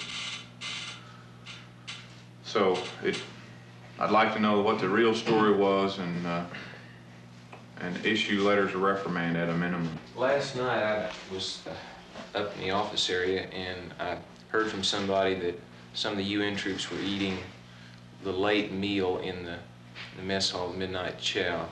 And by the time I was able to get over there to see who it might be, a group of some Finns were leaving the rec hall and getting ready to board their vehicle and leave. But as I went in, I got the impression that there were 6 of them that were in the cafeteria area and had either picked up some chili or some, not a full tray of items, but just a few items. And I had the impression that this was taboo for all of the UN troops, and just wondered if there's some way we need to notify the Finns or get in touch through USG and see that it's stopped. And we have a sign up there now that states that the midnight meal is SFM personnel only. Perhaps we need to jack up our own people here to be sure that's enforced. I'll check on that tonight. I love that scene. Like, it's so funny, but it's also completely humorless. And I guess that's what makes it funny, is because they're speaking about these like busted rec room chairs and like food privileges in the exact same tone and like severity as they do, everything related to like, Israeli convoys and like how many weapons you can have on site and all these things. Like there doesn't seem to be any demarcation. It's all within the work and everything. Like I guess this gets into like just the totalization of the institution is to such a degree that some busted rec room chairs carries the same like severity as these global conflicts. Mm-hmm. Yeah, budgetary concerns. It's all part of like the same big managerial structure. And before that meeting, there's that great little bit where it's unclear what's happening, but there's a guy burning trash, and in the trash is clearly the damaged stuff from the party. And so first you're just not really sure what you're seeing, and then that develops into like you can kind of, maybe just because I've seen it before, you can say, okay, this is the whatever they wrecked at this kind of insane drinking event they had the night before. But then as that develops, you notice that on the guy's hat is a lizard. That was so fun. Yeah, I noticed that. Yeah, it's just the kind of the way these scenes open up as you watch them and get richer and richer, and just suddenly, like, has this lizard been here all along? Or did it just appear on this guy's hat? Is it a pet? Is it from the desert? Where did it come from? Interesting too, as we talk about things that are nascent and to come. All the things happening right now around burn pits in the military and like veterans coming back, with these horrible respiratory illnesses from burning, who knows what when they're deployed.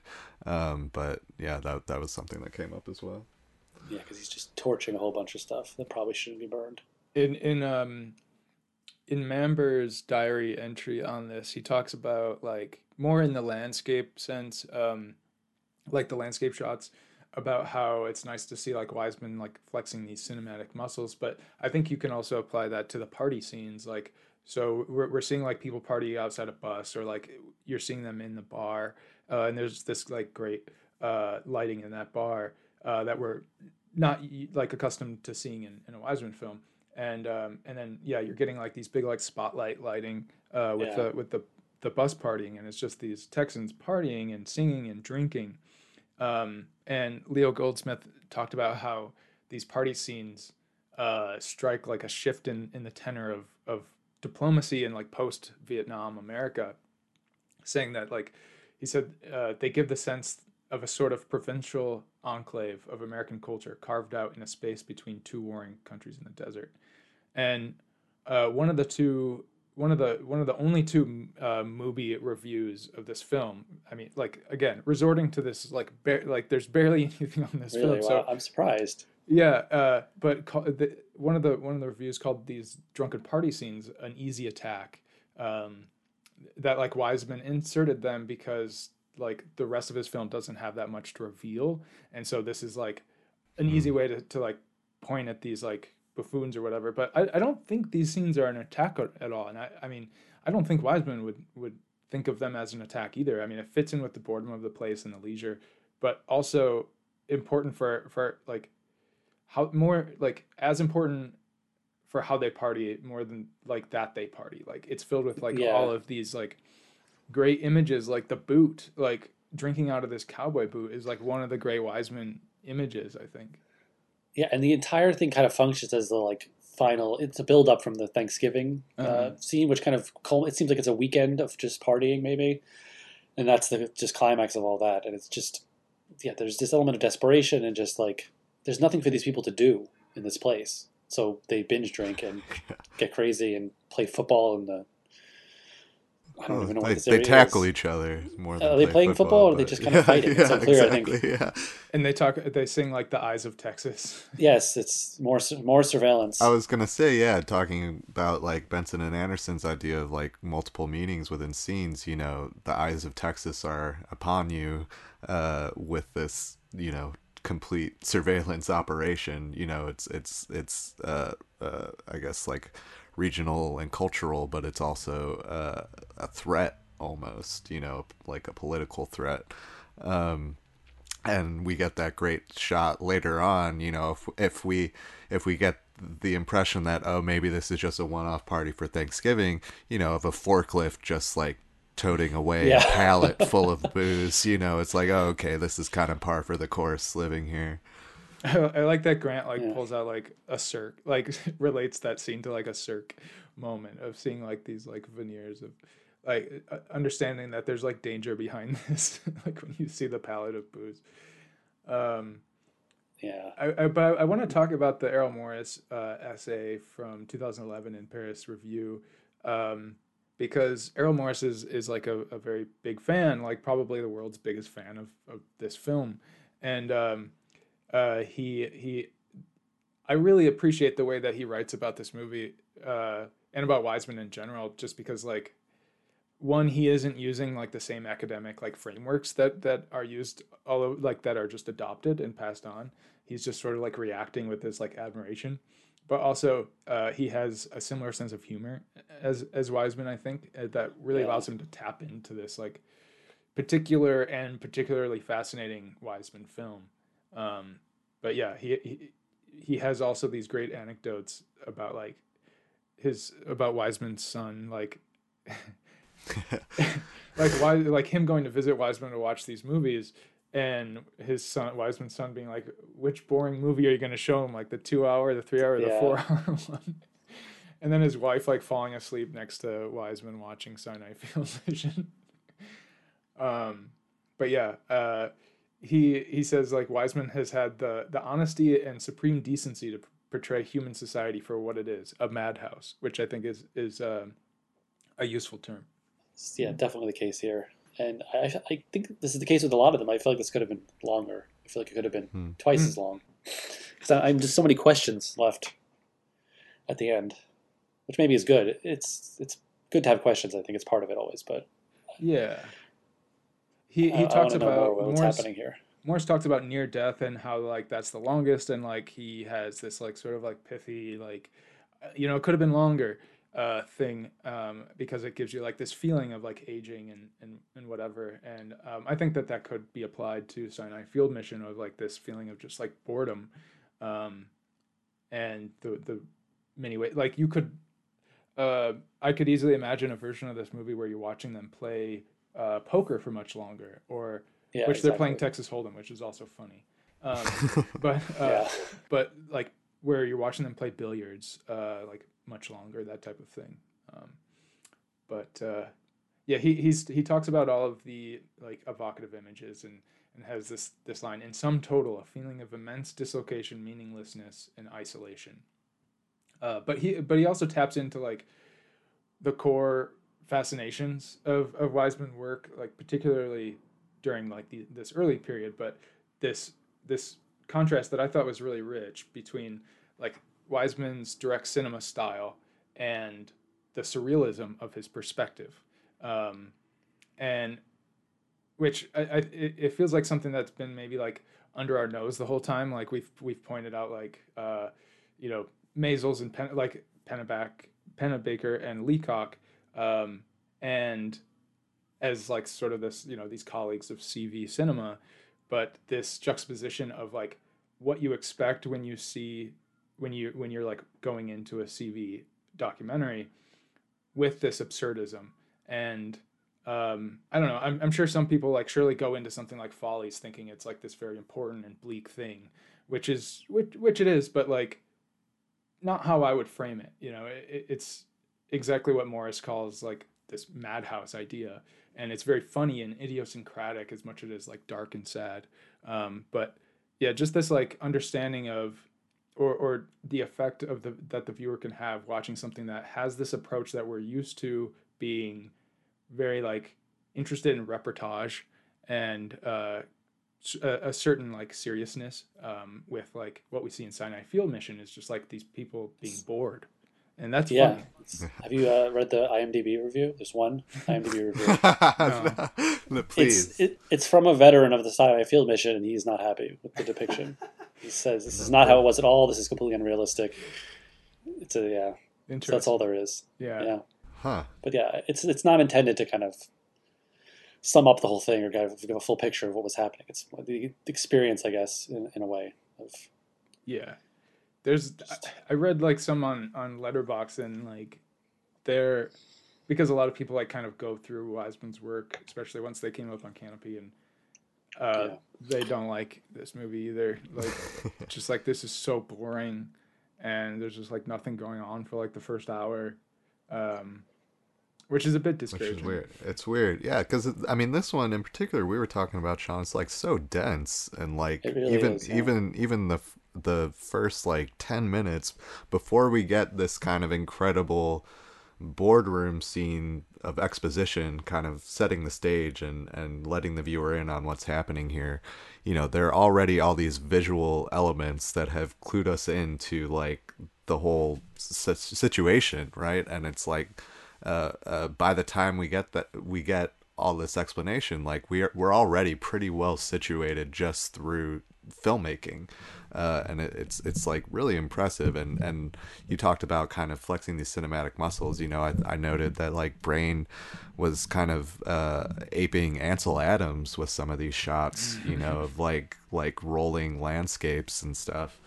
But yeah, the general reception, I think this and the films that immediately precede and follow, like for whatever reason, slipped under the radar or are less viewed or hold less interest, maybe because they deviate a little from the strict like American institutional formula. I mean, I can only speculate, but for one reason or another, the attention just isn't there like it is for a lot of his other work.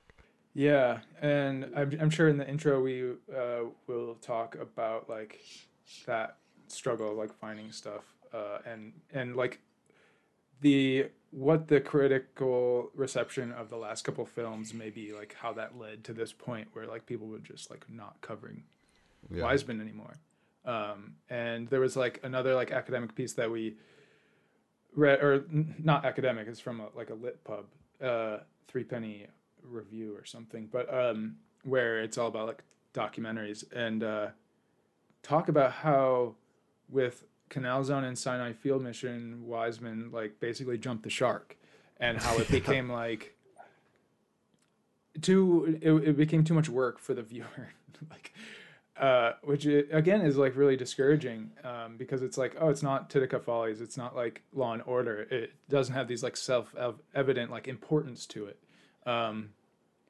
And yeah, I mean, like all three of us like adore Canal Zone. Like it sucks to see like people just like shrug it off as like this weird exercise, or this like, well, he's doing this project, I guess this is what it's gonna be like. Yeah. I guess expectations had kind of formed around like him being a certain type of filmmaker, and maybe a shift was occurring that people were not comfortable with, or just was harder to see at the time where he was going with it. Maybe. Oh yeah. I think just viewing it between Canal Zone and Maneuver, it fits perfectly as this like trilogy of. It seems like he would have loved to make a Vietnam movie in Vietnam, and obviously that couldn't happen. And these three kind of function in a way, in some sense, showing the pivot that occurs after Vietnam is winding down or is over, but also showing the kind of same impetus that led to Vietnam being displayed in a different way. I think they could, you know, we've talked a lot about how Vietnam is present and as an undercurrent through the early films, and like I think these films can be looked at as a way of processing the trauma a little bit, and the reverberations now that the conflict is finally ended.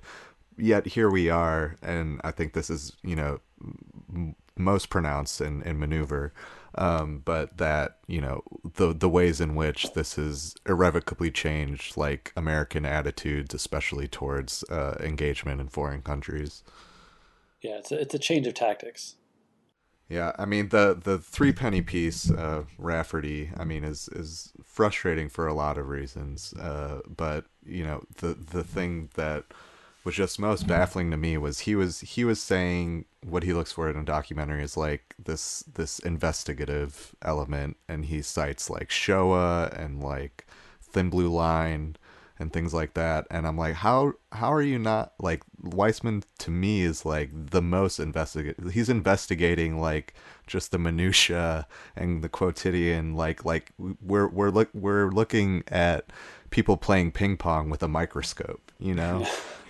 Well, I'm sure Rafferty is having a ball with the true crime renaissance, but and as much as like you said, Jesse, like you know, hindsight's 2020. This like, well, we know where it's going now, but it is refreshing to remember, or just it's cool to see like with like whether it was Meat with Mamber's contemporaneous review or David Denby's like Canal Zone review. It's like, oh, there are people who got it, like, and that were like really smart. That like it's not like you had to. It's not like you couldn't understand the work. Without the hindsight. But obviously a lot of people just probably weren't interested in doing that work as well. Yeah, I think you don't need to have done work to enjoy it or to appreciate it, but I think it does help to kind of understand, having seen the previous movies and also just the context in which it's being created, because in some sense this is another Canal movie. It follows the end of Canal Zone and to basically a mission that's intended to protect Suez Canal. Mm-hmm. From it had been blocked previously twice in the Suez Crisis. I think Egypt sunk ships to block it up purposely, and then later it was blocked for 6 or 7 years after the '67 war. And this is all kind of shutting down. They mentioned it in Canal Zone, I think, actually. The traffic there is increased because the Suez has been blocked up for this period. So they're there for diplomatic purposes, but they're also there to keep the economic channel flowing. Yeah. Yeah, and I agree. Like what you're saying about like it's you don't have to do the work, and I don't want to frame it as like doing work to watch these movies. Yeah, exactly. It's more of like, I guess, are you turned off that you have to like are you turned off that you can't just like get it like by just like I guess passively watching it, like that it is rewarding to think about and to watch again. And I don't know. There's obviously an opacity that like Weissman engenders, like that's part of his personality, but that can just like people can bristle at that. And I think because they are so entrancing, it's easy to sometimes get sucked into the rhythm and then not see anything beyond that. Like just the flow of what's happening, and just see this as maybe just a movie about a bureaucratic situation and not have to think any deeper because you think you've seen the whole thing. Yeah, and being like, where's all like the interesting soliloquies, you know, like where are the people saying like weird stuff, which this particularly doesn't have. But are there any other notes that you want to touch on, Jesse? I have a lot here. Let's see. While you're looking, maybe I wanted to ask you both about the ending to this film, because it's this really long procession sequence that even for me I found a bit opaque to what you were just talking about, of, you know, this sort of Ghanaian contingent marching for the benefit of officials, and I don't know if it was signaling maybe a transition of some sort, but we get them marching in front of the camera in a way reminiscent of basic training, where it's kind of this mass of abstract bodies and shapes just sort of moving before the lens. And it was interesting to read the John Davey interview, how Weissman always has him, if someone enters a frame, he always has them hold until they leave the frame. And sure enough, here, the final shot, they're marching past the camera and they leave the frame, and we're left with this, you know, desert hill and a zoom into the hill and then a cut to the credits. And just sort of what your guys' impression was of that sequence and the meanings within it. Well, I don't know. I mean, you're left with sort of like where we started with this this like void that it kind of like zooms into, that's gonna be there after they leave the buffer zone. Like this place is still gonna be here. But I also, I mean, this is kind of jumping ahead, but I can't help but also think about like the way that maneuver starts, and I don't know what they feed right into each other. Yeah, and I don't know what the significance. I mean, obviously it's a trilogy, but like that, I don't know if there's more to it than that. But do you have thoughts, Jesse? It seems like it's a lot about just appearances and about display and showing. Like the kind of maneuver, the entire thing is about just. In one sense, it's a training exercise, but in the other sense, it's just like this overt demonstration of force capability for like. I guess for the Soviet Union, just to show like this is how we train. Look at all the stuff we have, and we're able to just kind of run this elaborate exercise. So the Ghanaian thing, I think, feels like a smaller version of that, where they're displaying their training and they're showing off like the force here, but at the same time, it's against this backdrop of the desert. It feels like there's some element of hubris here, also an element of like, why is this happening? Who is this for? And what are we protecting here? Like, there's the just kind of emptiness of the whole setting is impressive throughout. It's one of the movies where you see a lot of outdoors, but at the same time, there's often nothing there besides sand. And that reading also kind of reads into like sort of this like proclivity that he has for pageantry, for like ending on pageantry. That's true. Yeah, I think it's even more than Canal Zone. I was struck by how what you were talking about, Jesse, how little of this is confined to like a single building, how much open space and like not walls we get, even starting from without, the first kind of 10 minutes are all out in the desert. And I think what you were just describing of the sort of, the desert's still here, maybe illuminates it for me, and thinking about again the scene with the guy digging up the device in the sand and reburying it, and then like sweeping the sand in the desert, what Errol Morris calls this kind of like Sisyphean exercise, of like why are you moving around sand in the desert, and like I guess that it's kind of asking the same question at the end here, is like why are we expending all this military might in this sort of wasteland? Yeah, it's a place that seems to have purely tactical value. And again, I'm sure there are things we're not seeing outside the frame. There's probably parts of this area that are not just sand and rocks and hills, but it's used for the purpose of heightening the absurdity of all this force being displayed over something that no one really actually wants, it seems like. Mm-hmm. Other than for the reasons of proximity to each other and kind of creating the buffer zone or having something between them. And yeah, the use of the outdoor scenes is so good. There's just so many these like Sisyphean type things with the person biking through the desert. It's not really clear if he's exercising or he's going somewhere. He shows up again and again, and then later there's a jogger, and I'm not sure if it's the same person in the desert. There's the sweeping of the sand. There's when they leave after they pass the Bedouin burial ground, and there's like that great like Seventh Seal like portrait shot of them walking across. Oh yeah. There's the sunbathing, and then connected to the sunbathing, there's that very weird shot of this guy overwatering this plant. It's for about 5 or 6 seconds. He's just drenching this thing, and it's like dying, and it's not going to help. And the basketball scene, which is like very prison yardy. Totally. Balling in the buffer zone. Putting it through her legs. That was pretty fun. Which again, the interesting like meaning and editing and scene building, we get her taking a shot, and then we cut to a shot of the hoop and the ball going in. And I'm like, why was it important for Weissman that she makes this shot, I guess? Or the dart. The darts. It's it feels a little like cheeky to me. It's just like, I can do this too. Like, yeah. And also showing these like pastimes in these facilities, then draws that line of the restrictions on who's allowed to use them. Because there's that thing later with the fight over, they're technically allowed to use the recording studio, but they're using it too much to listen to records or something. I got back from Cyprus Thursday, and while I was over there, I had procured a couple of records and I wanted to make some tapes over. And Friday and Saturday. It wasn't until way after bingo Saturday night that I was able to get in and use the recording equipment because the UN troops were in there, had it tied up all the time.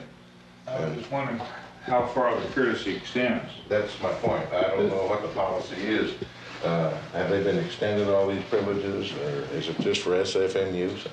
They have been allowed to utilize everything in our recreation facility, excluding the meals. Now, all UN people? However, it's also been policy that they will not, their presence will not deny our people the right to use any of those things. It's sort of a, if it's available type problem.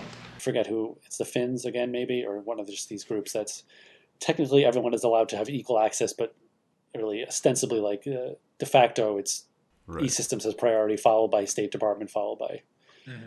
And then we don't even really see where the Ghanaians are. They're, I think, in a separate site. And I'm not sure where the Finns are.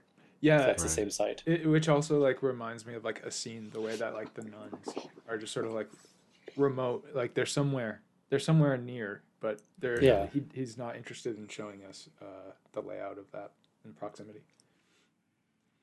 Well, I wanted to ask you before, I guess, as we wrap up, just like kind of generally, as we've talked about sometimes with guests here, if you can like abstractly talk through like how do you watch a Wiseman movie? Like if you were talking to somebody, like sort of introducing them to what Wiseman is, or like why it makes sense to you, can you kind of explain like how do you watch a Wiseman movie? It's a good question. I mean, I think there's multiple ways you can watch it. Like I find that if I'm watching it for the second time, I'm seeing it differently than the first time. But when I'm watching it, I'm trying to just kind of view every scene as a building block and then see how those connect with each other. Because it often feels like he's creating some kind of composite. It's like there's often the feeling of like you're watching someone paint an impressionist painting of something. And there's all these little bits that then it looks fuzzy, but then when you view it together, it comes together to form something that's still fuzzy. You're never getting a full, clear idea of what you're seeing, which I think is intentional, but you get a feeling of what you're seeing, and it always ends a very rich portrait in the end. That's I like that. That kind of better articulates, I guess, just like my idea of like accumulation, like this lack of clarity. Sort of this like pointillist approach, but you don't always know, or like it shifts what that image actually is. Yeah, and it seems like each movie has a different kind of flow of how long the scenes are and how the composite is formed. Like in this one, there's a lot of shorter scenes and there's also longer scenes, which I guess is the case in most of them. But yeah, the once he gets to the like leisure stuff, it's like rapid cut. Yeah, that's a very like it's kind of just displaying the fact that everyone's having a weekend off, and it suddenly goes into this fast one thing into the next, and it's very expressively shot. The pool billiards game, and the use of music in that is great with the weird Southern disco Nights. Cover of the Southern Nights, which I tried to find out what that is or who sings it. I don't know who that cover comes from, but it's bad and weird. And then later when they're drinking outside, and there's the Rolling Stones Memory Motel, and then into the Eyes of Texas, which they're singing. Yeah, I like Member calls it just like a musical, which like especially the second half it basically is. There is a lot of music, well, thanks again for coming on. We really appreciated talking about this very strange movie with you. It's a very strange and movie. thanks for writing about it when you did, because it helped me. I'm glad I just randomly happened to choose it. Yeah, me too. Us too. Well, we will talk to you later. All right. Thank Thanks. you. Bye. Texas are